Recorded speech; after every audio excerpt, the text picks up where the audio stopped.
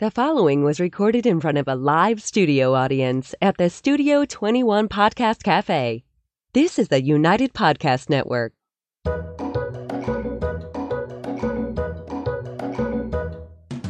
Welcome to the Quirky Dog Podcast, inspired by some of the quirkiest dogs you can ever imagine, and the owners who love them. This podcast is brought to you by the quirky couple themselves, Scott and Jess Williams. Their aim is to educate and entertain. Here's Scott and Jess. Welcome, guys, and happy Wednesday. We are super excited to be with you here today, and we are going to talk about the value of trick training. Trick training has been near and dear to my heart pretty much my whole life. I was on the Oprah Winfrey Show for trick training. I got to jump rope with a dog while Oprah was holding the rope.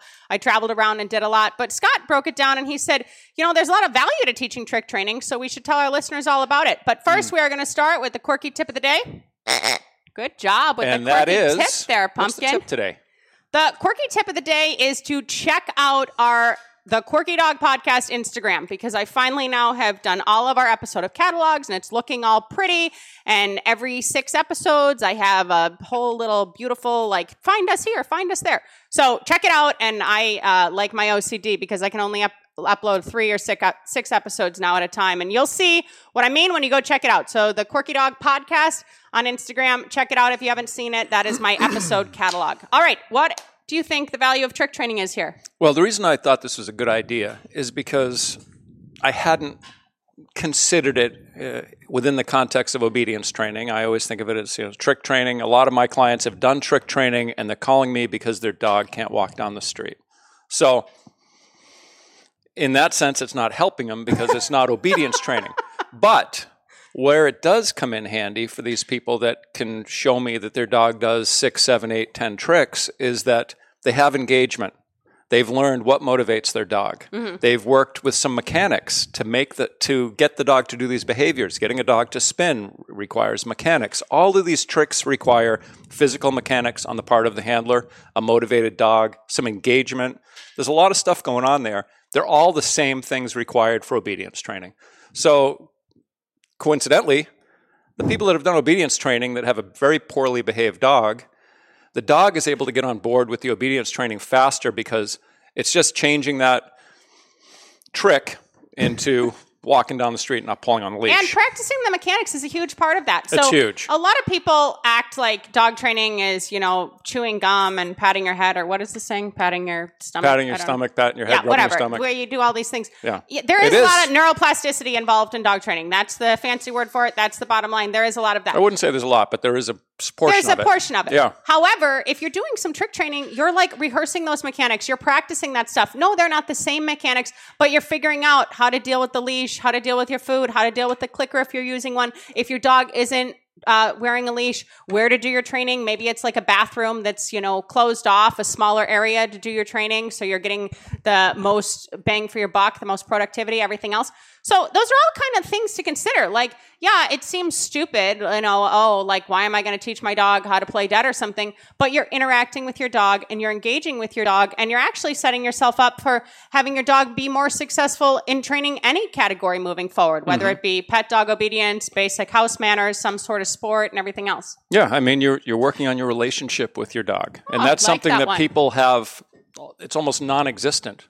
They have no relationship with their dog. It's like living with a stranger and just feeding that person who doesn't speak English, and you're picking up their poop if they don't go out to the bathroom in time. You have to pick up their poop in the middle of the living room. Well, and I'm going to clarify that is that, yes, there's some people that would say that they have a great relationship with their dog, but the way that relationship is formed or the way that relationship is functioning, let's say, is just by catering to the dog all day, every day. And it seems as though you guys are, engaging and interacting and everything else, but really you're just kind of running around trying to... It's more one-sided. Yeah, make the dog's life as happy and as low stress and as carefree as it can be. And it may be causing you a lot of stress inadvertently. So we're talking about some productive ways to work together and work on that relationship. Another thing that we mentioned. Go ahead. I just wanted to add, it's similar to this, to taking care of a 3 or 4 year old kid because he's home from school because you can't go to school anymore and you're home from work and just trying to entertain this child all day. It's great. The kid's happy, but it's all you entertaining the kid. And when you stop Now you got a problem. Now you have a frustrated, spoiled kid who wants you to interact with them. That's true. Similar with the dogs. Yeah, that is true. And we were talking about not only is it good with your mechanics, and, normally trick training is pretty enjoyable for the dog. It's so funny. Like, a lot of people get down on competition obedience training because it just seems so militant and it's not very fun for the dog and everything else. And agility seems so much more fun than that, or, frisbee or something seems so much more fun than that. Well, tricks are fun for everybody, you guys. Like, I cannot tell you how many clients walk in with huge behavioral problems. Like, we're talking like potty training, aggression, anxiety. Like, the dog is like barely inhabitable in the home, but that dog knows how to sit and wait for dinner, and that dog knows how to shake. That's the first thing everybody teaches their dog is to shake. Like, oh, look, Rover shakes. People love it. It's fun. It's fun for the kids. It's fun for the dog. It's fun for the adults. So that is one main point where, like, yeah, trick training, it may not give you any actual behaviors, but you are enjoying it and your dog's enjoying it. And the more that you enjoy training, the more you're going to do training. That's just the bottom line. Yeah, another thing that didn't come up on this list, but I just thought of now, is that the dog is starting to learn about consequences. Because there's no way you can teach a dog to do a trick without, they're not going to do it right in the beginning every time. And you're going to start not rewarding stuff that isn't exactly what you want. That's the consequence for the lack of performance completing this trick. But they're learning that there's a relationship here where they have to perform something to get paid to do it. Yeah, that's true. They are building frustration tolerance, and that's a good point. So if you're going to sit there and you're going to teach your dog to spin, and I do a lot of luring with my trick training, and some people are all about just shaping, and that's totally fine. Wherever you stand on the spectrum is fine. Trick training is trick training. All of it's beneficial, in my opinion. Yeah. But if you're teaching the dog to spin, and the dog goes like just a quarter of a rotation rather than goes all the way around, you're not going to just necessarily reward that for effort, especially if the dog's already rotated one whole circle 360 degrees before. So the dog's learning there, okay, if I don't do it right, I'm not going to just get a cookie every time. A lot of times we fall into this trap of like, oh, the dog needs to be reinforced for choices, for effort, for everything else. And then the dog isn't really building frustration tolerance and learning to work through problems when you don't just start dispensing cookies right off the bat. Yeah, I mean, I would encourage for effort, and I would maybe verbally praise for effort, but the food is going to be, or the ball, if it's a toy, the toy is for good job, you did it, you nailed it. Anything other than that is, good job, let's do it again. I'm not saying, oh, you frigged up, you stupid dog, God damn it, get in the crate. Yeah, it's a little different. That ruins the trick. We keep it light with trick training. Another really good one. Ideally, you keep it light with all training. That is true. Another good one that I really like, and something that I've really always tried to hit home in my tricks classes, and tricks classes have been near and dear to me. I've taught them in Minnesota, in Colorado, in Illinois, in Massachusetts. I've taught them a lot of different places. I've done seminars. Not my forte. It's not his favorite thing, but it is something that I enjoy. And my online tricks course, I actually put a link in this description if you guys are interested in checking that out. But the thing about the way I approach tricks is they're confidence building. And it's so true. Like, I can't tell you how many times I've seen a dog when, like, I want to teach a dog to go through an owner's legs or weave through the legs, like either go through or weave through or figure eight, whatever, something about that. And there's an environmental sensitivity that dog's like, oh crap, like I can't go through there. That's scary. Like, I can't get through my owner's legs. I don't know if I'm going to be able to do that. I don't know if I'm going to be able to be confident enough for that. So we work through that. And that doesn't look like, okay, put the dog on a leash and bring the dog through the owner's legs. But maybe then we are rewarding approximations, like feed for taking a treat out from in between your legs and then toss a cookie away. We're building confidence. And whether it's puppies or a fearful adult dog or even a senior, there's a lot of benefits to the body and body awareness and everything as it relates to seniors that we'll get to later. But there is a very strong way, if you see a dog that lacks confidence or lacks, maybe some people call it socialization, that tricks kind of bring them out of their shell, that brings them up. You can go into a new environment where a dog may be a little bit concerned about something, and you do a few tricks, and all of a sudden the dog's happier and feeling better about its life while it's sitting in this place that maybe it would have been fearful with had you not had tricks. So be mindful of that and consider that if you have a dog that's a little bit on the shy side. Yeah, and I would say as far as confidence building goes, I'm thinking about the handler. Yeah. The dogs are pretty easy. Most dogs are not really fearful, and you got treats and like, yeah, what do you want to do? You know, I'll do it. The problem I see with a lot of people when I get to their home, they are very insecure about their own handling and their own confidence with this dog. And quite often it's because they've had some negative experiences that have really shaken them. But the mechanics are tricky and they're really difficult. And one thing, and this is after, you know, a solid 15 years of training pet dogs full time, just the past couple of years, I've started saying, leave the dog in the house, bring the leash out, I'm the dog today. And I can't believe what a breakthrough I had in helping people learn how to handle their dog by me being the dog and helping them get through those mechanics. Spending 15 minutes with me, okay, get the dog out here, let's try it with the dog. And it just goes so much smoother because they screw it up with me over and over and over, and they don't screw it up with the dog. So the dog isn't getting all of this like confusing, what the hell are we doing And here? why do you think they're more successful with that? Because they can't control the dog. The dog is untrained. So the dog is doing all kinds of behaviors that they don't know how to counter. And I also With think me, the dogs I'm gonna tell 'em- fluster a I'm gonna lot tell 'em of what those I'm gonna owners. do. I would say that the dogs fluster them, whether they Well, they just don't know what to do. They don't, but even if they practice the mechanics 10 times without the dog, when the dog first comes, you're adding another component to that. So practicing without your dog is just allowing you to focus on this one little small part of it. Whether your dog knows what to do or not, it adds a whole nother component. And I ran into that all the time with disc. That was a huge thing with Frisbee. We used to call it Frisbee back in the day, and now we call it disc. I don't even know why it changed, but whatever. So I We have used to been call it playing... hubcap when I was a kid. This could be another episode. But when I was playing Frisbee, when I was little, I started when I was 7 years old. Like, it was ridiculous. And I cannot tell you how many times I would go out and I would throw the frickin' Frisbee without my dog anywhere near me. Like, target practice, go through my routine, freestyle. That's a great way to do disc management. Like, these are the kind of mechanics that we're talking about that really affect your training in general. So I think so far you guys should just start training tricks the rest of the day I'm based starting on to feel the that way, too. information we've given you. But after the break, we're going to get even more into some other finesse that you can use as the dogs get older as it relates to your trick training. What makes Kuranda beds chew-proof? Only Kuranda beds have a patented design which secures the fabric inside the frame, making it totally inaccessible to jaws and paws. Your dog can't chew the fabric because we've hidden the edges inside the rails. Dogs love Kuranda beds. See why? Kuranda beds come in a variety of custom sizes. You can even add a fleece pad on top for extra coziness. And these beds can be used both indoors and outdoors. But best of all, our beds are easy to clean. Just wipe them off or hose them down.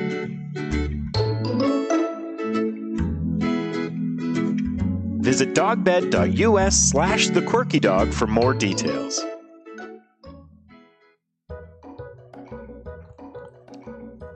All right, we are back, and we are going to do the quirky question of the day. And the quirky question of the day is a funny one because I went to an appointment with Scott the other day, and the client had asked Scott this question the week before when I wasn't there, and then he wanted to kind of use me as bait, like maybe Jess will have another answer. Make sure I was giving some sound advice there.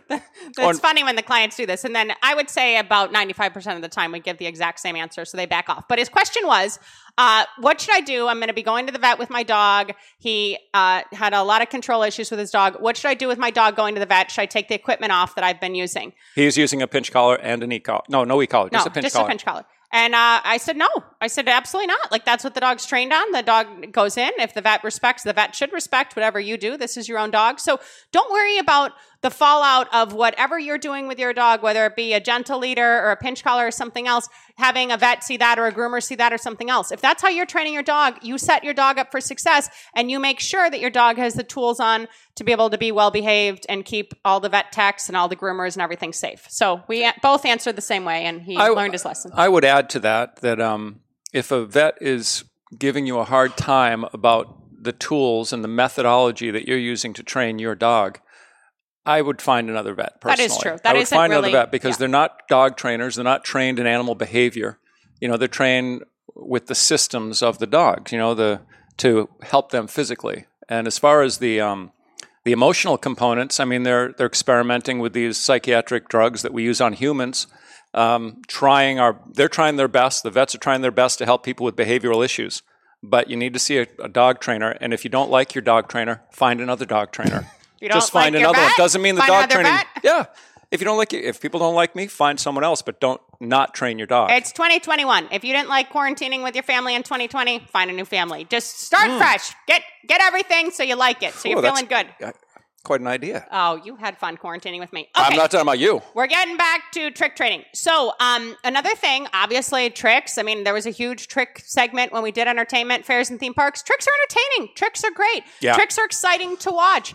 Tricks are great if you have a dog who's qualified to do therapy work with a TDI. If you're going to go into nursing homes, yes, it's so nice to be able to have your dog sit there and hang out and, provide some sort of companionship to these people.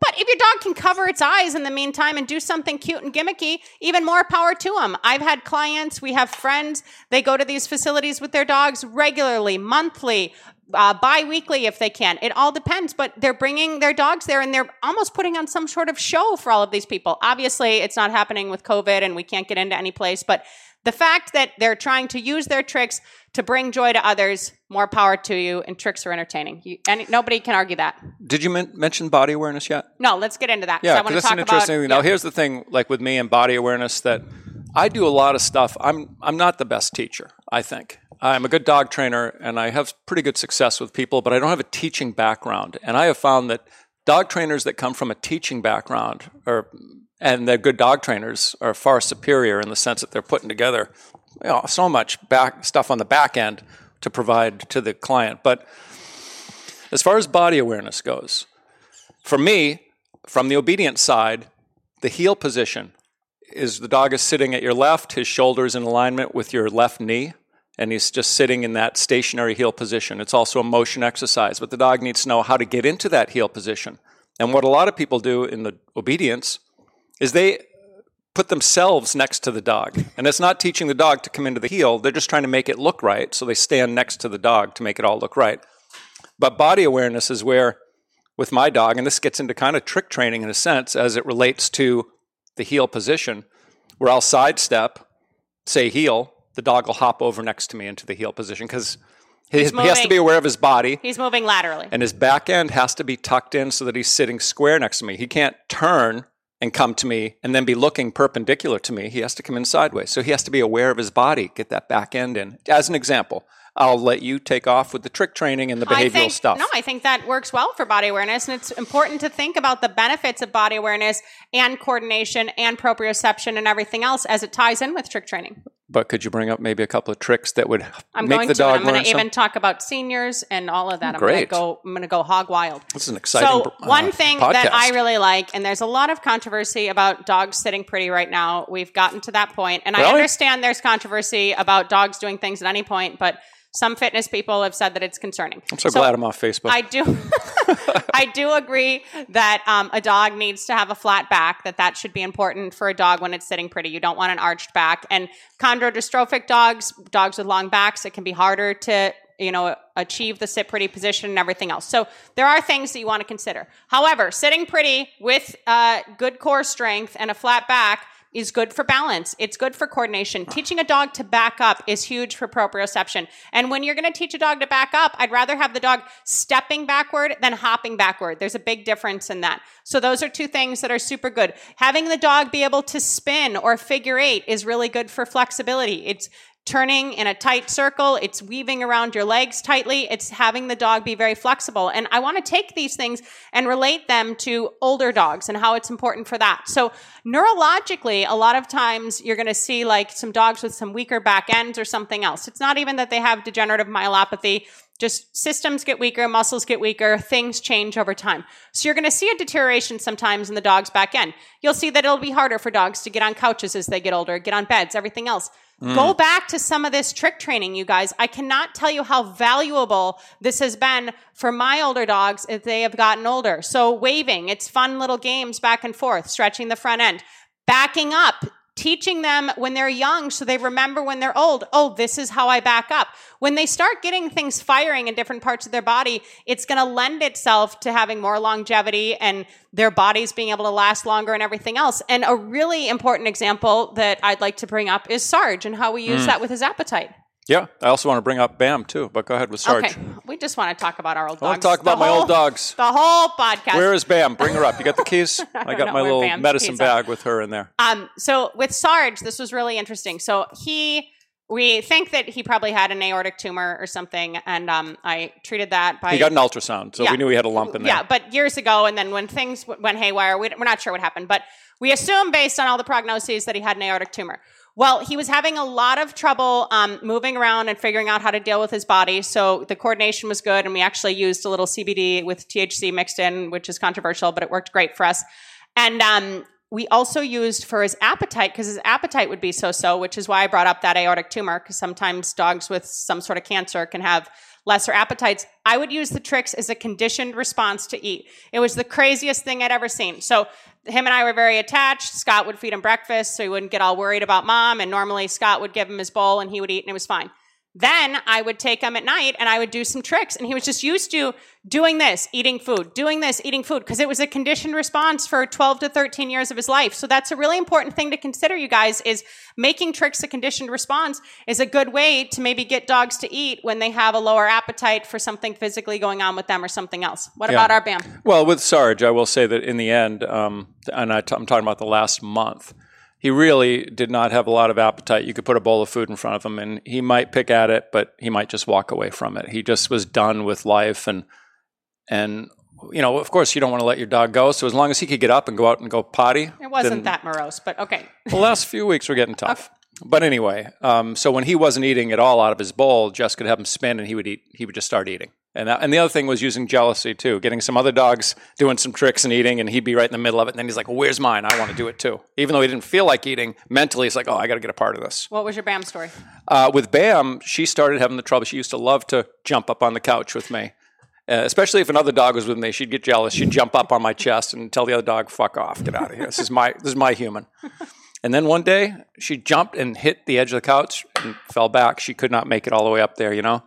And then she got nervous. She got nervous about jumping. And we started doing it wasn't directly because of that, but we took a 5-gallon bucket with a cover on it.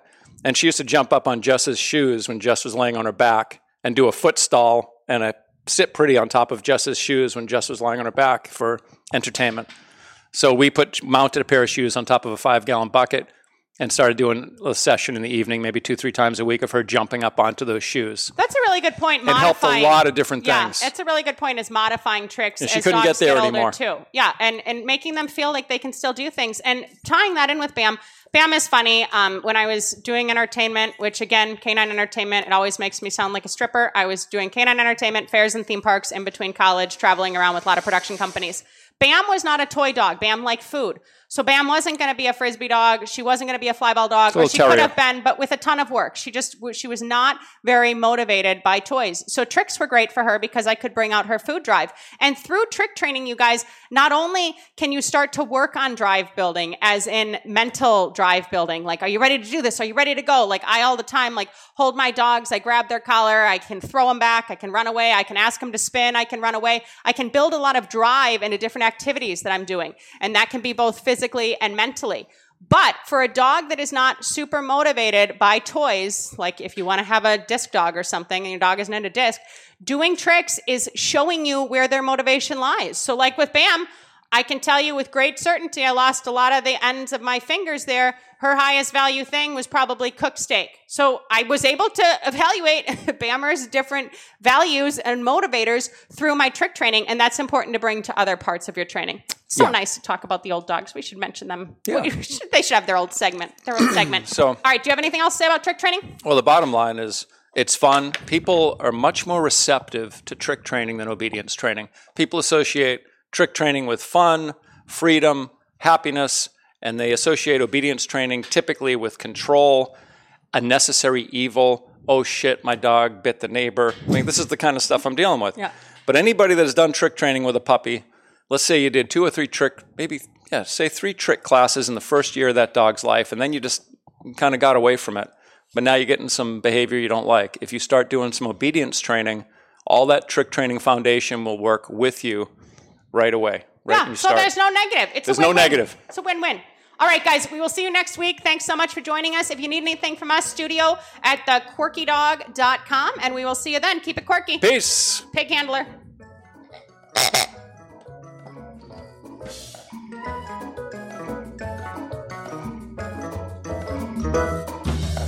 The views and opinions expressed by the hosts, guests, or callers of this program do not necessarily reflect the opinions of the Studio 21 Podcast Cafe, the United Podcast Network, its partners, or affiliates.